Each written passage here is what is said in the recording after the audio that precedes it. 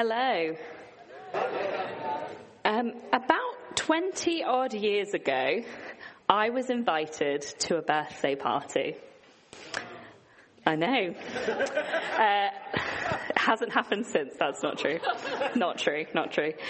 Loosely friends in primary school, a little boy in my class had invited me and about 20 other children round his family house to celebrate him turning 6. I don't know if you've ever been to a child's birthday party, but I'll tell you now that it's about 50 times more exciting than an adult's birthday party. And little old me was very excited because I love birthday parties, but also because I'd been told that there might be a bouncy castle and that they had a really amazing house. So I remember arriving for this birthday party outfit on, ready for some pass the parcel, some musical statues, whatever other fun things might happen. And with the party in full swing, I wandered the house, probably carrying a bowl of jelly and ice cream. My preferred flavor was lime. Interesting, controversial possibly. Sitting in the living room, I noticed that the next room along was incredibly fancy. It had glass panelled doors and you could see everything there. There was a table already laid with ornaments and beautiful china plates, crystal glasses. There was a large cabinet with everything on display. The carpet was pristine. It looked immaculate, not like any room in our house, sorry mum and dad, or any room that I'd really seen before. And I asked this little boy, the birthday boy, about this room, and he said, "Oh, that's our special room. We only go in there at Christmas, and sometimes not even then. Mum says it's only really for if the Queen came to visit. We're not allowed to go in." I was pretty confused and surprised. I asked myself why you'd have a room in your house that you wouldn't even go in. It just seemed quite stupid and quite strange. And right now, I imagine it seems strange to you that I'm starting my talk with this story about a birthday party. But today, I get the joy of sharing with you from the Bible about who God is. And we're going to be looking at the holiness of God and what that means for his people. And I'm not sure about you, but for me, I find the idea of holiness really difficult to pin down. What does it really mean that God is holy? What does it mean? Does it mean that he doesn't like when we do stuff wrong? Or perhaps we think of the phrase holier than thou and think that God is distant and aloof and far away from us. What does holiness actually mean? And as I was preparing, this little boy with the special room in his house came to mind. Because that is fundamentally what holiness is. When we say God is holy, we say God is set apart. He is transcendent. He is other. When we say God is holy, we're saying he's not like any other creature that we have ever seen before, or any creature that we can even fathom. I imagine if I told the people of Israel about this room many, many thousands of years ago, they might say that this room is the holy room in the house, completely set apart. And so that's the framework we're going to use today. God is holy, so God is set apart. And now I started with a story, so I'm just going to briefly introduce myself. My name's Becca, and thank you, hello. I've been a part of Emmanuel for almost exactly 10 years. I came here 10 years ago as a fresher. So if you're a fresher here, I was like you many moons ago. And I found university, and particularly Durham, the most wonderful time to get to know God, to press in deeper to who he is and what he has for me and his purposes. I'm passionate about a lot of things, but mostly I'm passionate about knowing Jesus and helping other people to do that too. And so that is my prayer for us this morning, that as we look at the holiness of God, we will know God better, and that we will know that he loves us and that he has amazing things for us. So I'm going to pray, and then we're going to have a look at the Bible. Father, thank you for your word. Thank you that through your word you reveal yourself. That as we read the Bible, we can see you revealed to us. And so, Lord, I pray that by your Spirit you would illuminate the word, that you would illuminate the things that you want to say to us this morning. Lord, would you make our hearts good soil to receive what you have to say? Amen.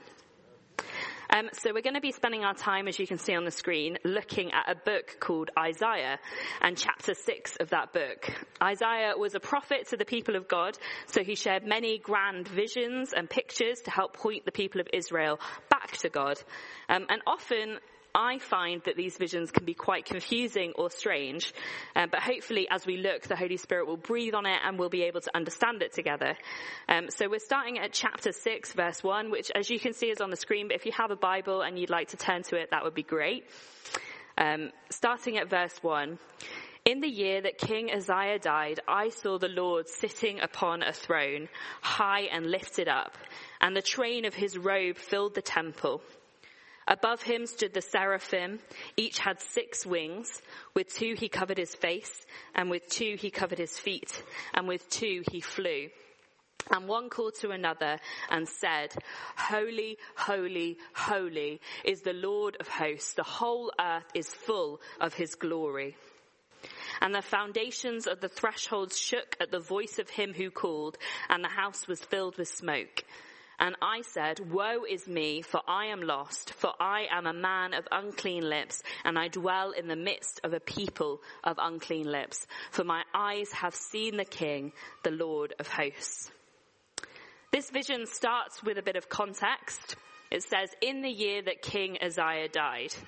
If you want to do a bit of reading through scripture, King Uzziah actually shows up a few times. He's also known as King Azariah.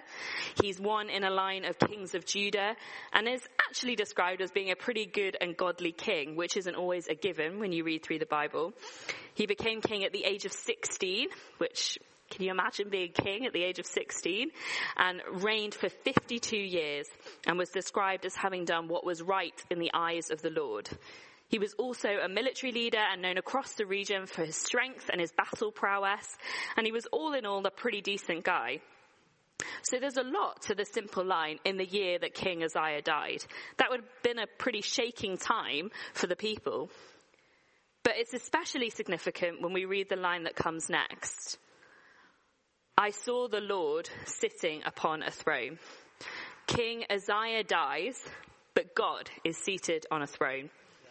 Immediately, Isaiah shows us something about the character of God and why he is so different, so set apart to men.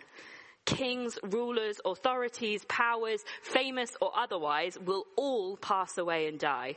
But where is the Lord? He is seated upon a throne. He always has been and he always will be. Isaiah reminds us that kings and rulers, good or bad, come and go. They are finite and their lives will end, but the Lord endures forever. He reminds us that there's a throne and there's a king, and no matter who we choose to place in that position, God will always rule and reign.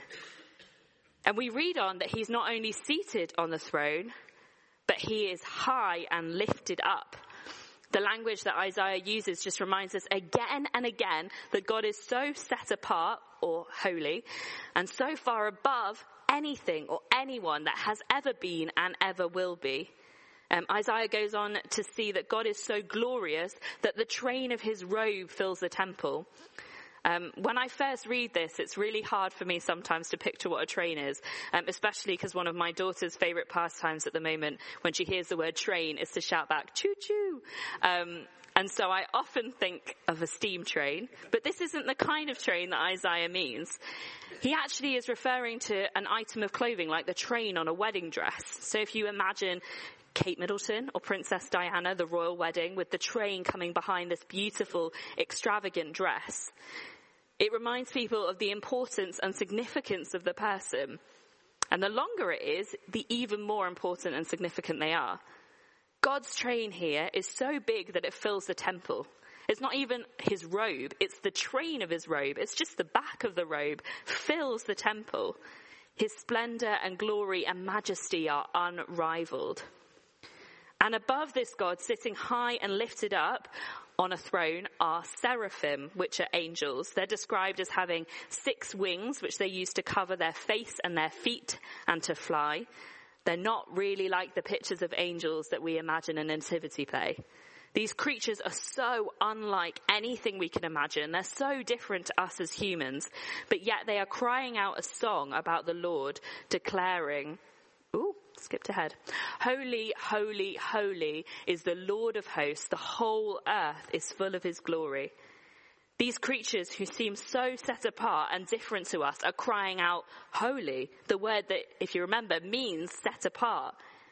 God is so different to any created being. He made the angels too. He is so unlike anything in all creation. And as we hear the angels sing this song, it's important to note that they say holy 3 times over. If you look in Hebrew, when we hear a word repeated, it's like it's being underlined, and the writer is saying, look, this word's really important.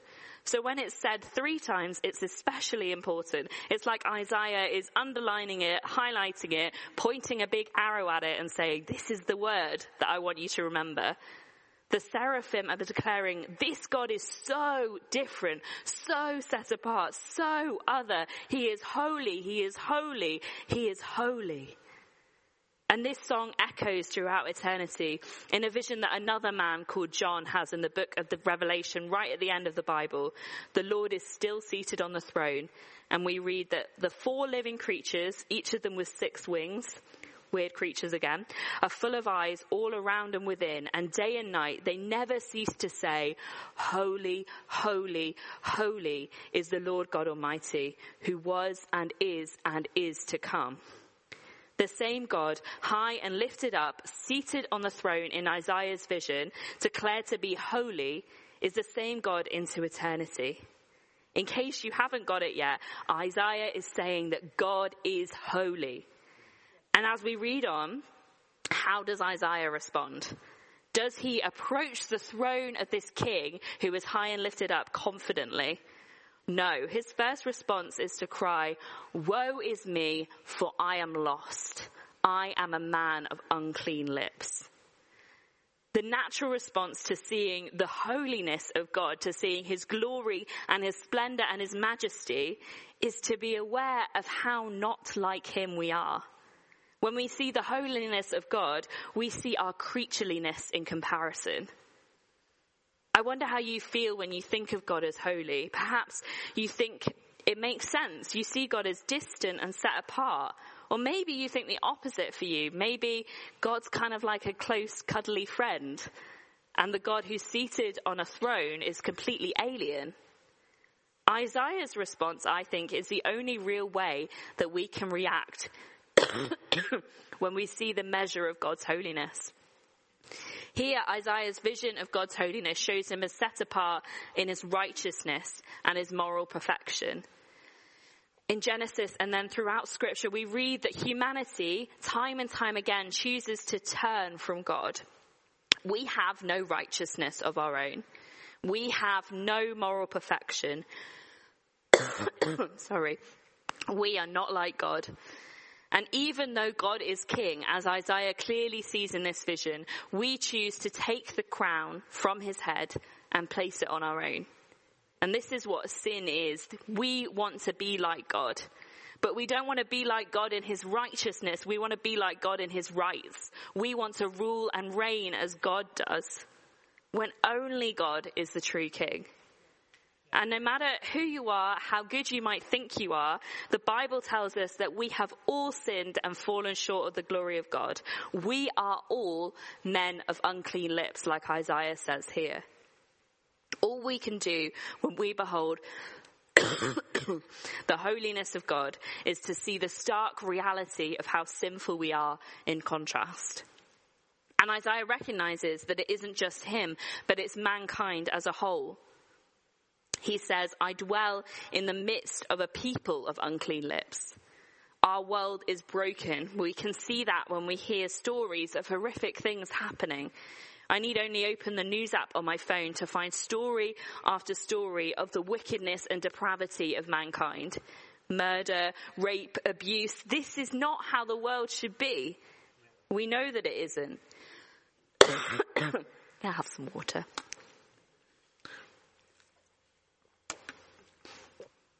But we dwell in the midst of a people of unclean lips. Humanity is sinful and so unlike the holy God that Isaiah sees in this vision. Like Isaiah, when we have seen the King, the Lord of hosts, we see that he is spotless. He is without sin. He is holy, and he is so unlike us. Scripture tells us that sin is abhorrent to God. Sin and God cannot coexist because he is entirely holy, entirely righteous, entirely set apart. Just like that special room at the little boy's birthday party, perfectly laid out and cleaned, untouched by human hands, God is holy. Sorry, everyone. If we need proof of the moral perfection of God, we can look to the law that he created. Particularly in the first few books of the Bible, God outlines to his people a set of laws and ways that they should live. The law shows us what it means to be completely holy, morally pure, and completely righteous. Sorry, everyone. I'm going to take more water.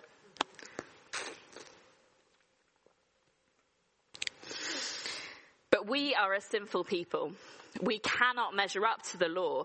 A writer in the Bible puts it so well when he says that we are slaves to sin. We allow sin to be our master.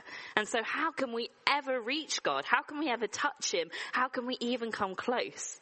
And the answer is that by ourselves we cannot. We cannot reach towards a holy God in our human frailty and draw him closer to ourselves. But though it seems helpless and we might cry, woe is me, and leave it there, fortunately that's not where the story ends. Hallelujah. God remains holy, but he doesn't leave us to wallow in our wretchedness. Instead, he intervenes. But he doesn't just send someone else to deal with it. He doesn't just zap and we can all be holy too, so don't worry about the sin anymore. We know that God is completely holy, but he's also completely just. One of the things I love about the character of God is that there is so much to know about him. It's not just that God's holiness is one slice of the God pie, and then his justice is another slice, and his mercy another, and his love another. No, it's that God is entirely holy. God is entirely just. God is entirely love, and many other things besides. And these aspects of his nature interact with one another. That means that God's justice is holy. God's love is holy. God's mercy is holy. Many of us will have heard and perhaps agreed when others have stated their unbelief in God with the justification that, no, a loving God would just never do that, or a just God would never do that.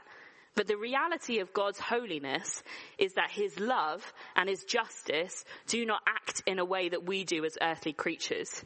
If God is entirely holy, entirely set apart, entirely transcendent from our humanness, then there are going to be things about the way he does stuff that we don't understand. And so it's out of this entirely holy nature and entirely just nature and entirely loving nature that he simply cannot excuse sin and say, no, it doesn't exist, it doesn't matter. He knows that something has to be done. He knows that there needs to be a punishment for sin. If God were not holy, sin would not be sin. He is the benchmark for what is morally pure and good. There is nothing so unlike God than sin, and it is abhorrent to him. God needs to punish sin and act according to the holy justice that is essential to his character. And this punishment, this appeasement of his wrath can only be done by one who is already totally holy, perfect, righteous, without sin. And as Isaiah highlighted, we dwell in the midst of a people of unclean lips. Who among us is without sin? Humanity is not like God. We are not holy on our own. And God cannot stop being holy because it's who he is. So who can intervene? And it's in this beautiful moment that the holiness, the justice, the mercy, the righteousness, and the love of God meet together. Because that same king who we saw high and lifted up, the train of his robe filling the temple, transcendent in his glory and majesty and splendor, steps off the throne and says, here I am, I will go. The Father, in his holy love, so unlike anything we mere creatures can comprehend, sends his only Son to be the sacrifice for our sin. The only one that can intervene to reconcile a sinful people to relationship with holy God is God himself. And so Jesus, God incarnate, God made flesh, comes to earth, the King of all kings who deserves to be seated on the throne forever, leaves the comfort and glory of heaven. He is born of a woman and becomes a human baby, an utterly dependent baby. He himself dwells in the midst of these people of unclean lips. He remains completely without sin. When we stand next to the mirror of the law, we are shown to be inadequate, sinful, morally impure. Jesus is the only one who can stand beside that mirror and be its spitting image. He is the only one who is without sin. He identifies with our human brokenness, but remains righteous and without blemish. Though tempted as we are, he lived a perfect and sinless life. And then, knowing the complete holy justice of the Father, Jesus knows that he must pay the price for sin if he's going to reconcile a sinful people to a holy God. The price was death, and Jesus knew he would pay it. For a lot of us, that can feel like quite a simple thing. But can we imagine how Jesus felt? Like a lamb led to the slaughter, knowing what was before him. He knew what would happen. The same God who in Isaiah's vision was clothed in majesty and splendor, was stripped naked and endured the hurt and humiliation as people took lots for his clothing.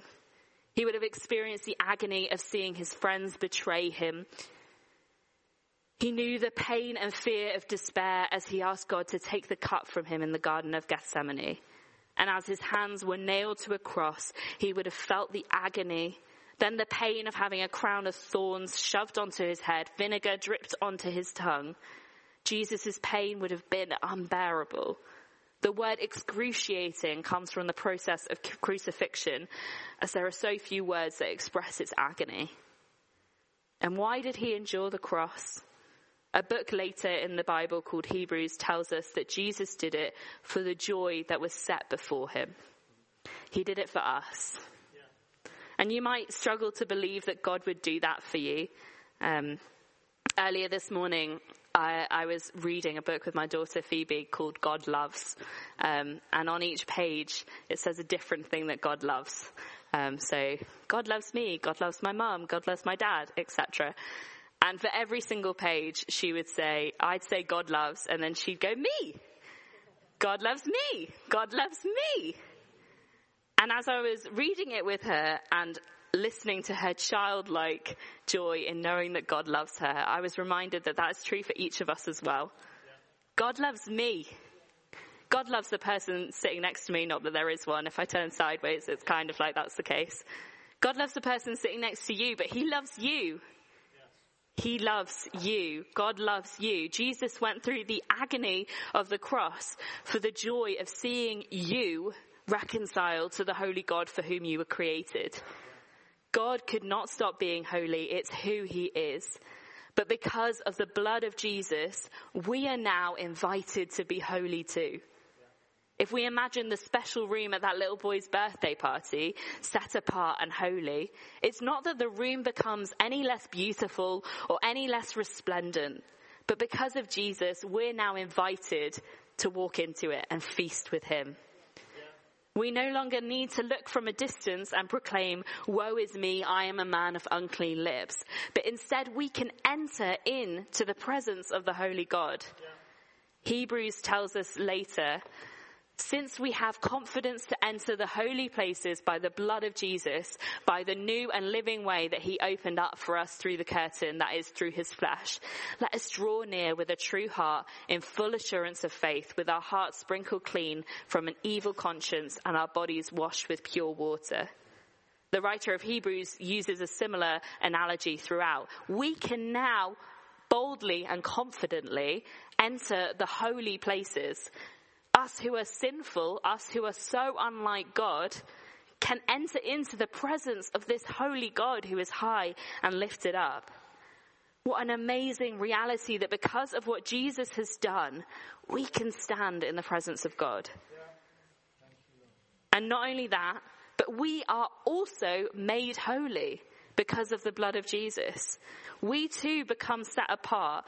Unlike the world around us, we are able to flee from sin and we are able to pursue righteousness. Yeah.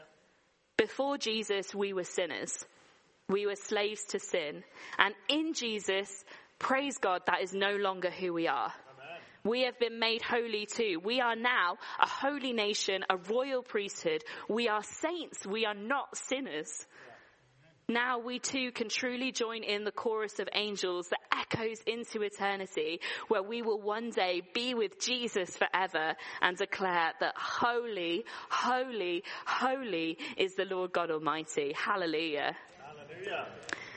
And so what does this mean for our lives? If God is holy and we too are made holy, how does that change anything? Firstly, if you're here this morning and you don't know Jesus and you've never asked him to be your Lord and Saviour, I tell you now it's the best decision you'll ever make. You were made to be in a relationship with God. You will not regret it. Go and find someone who will talk to you about Jesus and pray with you and help you to know him. And if you do know Jesus, I want to encourage you to do a few things. Firstly, make repentance and confession a habit of your daily life. The beauty of what Jesus has done is that confession can be a wonderful way for us to draw near to God. We can stand before this holy God, look him in the eye, and confess our deepest shame, our most horrendous sin that we perhaps have not told anyone else. And we can watch as he doesn't turn his face away, he doesn't flinch, he doesn't purse his lips, he doesn't do anything but look at us in love. Yeah. Because of what Jesus has done, we are pure and spotless before him. Find people that you can be accountable to, people that will honestly call you out on your sin and remind you to repent because you are not that sinful person you once were. But I also urge you to behold Jesus again. Yes. We always need to start by beholding Jesus. If we just look at ourselves and look at our sinfulness, we will get nowhere. It's when we behold Jesus in his glory and majesty and splendor, when we behold this King seated on the throne, but we also behold the meek and tender Jesus upon a cross, who has made a way for you to know this holy God. As we behold him more and more, we will become more like him. The Bible tells us we all, with unveiled face, beholding the glory of the Lord, are becoming transformed into the same image from one degree of glory to another. We are becoming holy just as God is holy. I'm going to invite the band back up and I'm going to pray. Father, thank you that you are so unlike us. Thank you that you are holy, holy, holy. And that you are set apart, transcendent, other. And Lord, thank you that even though we couldn't do it by ourselves, that you sent your Son to die so that we might enter into your presence, so that we might become holy too. And Lord, as we worship you now, we thank you that you have made that way for us. It's because of what Jesus has done that we can worship you and know that you hear our prayers, that you draw near to us, and that we can worship you in your holiness, Lord. Amen.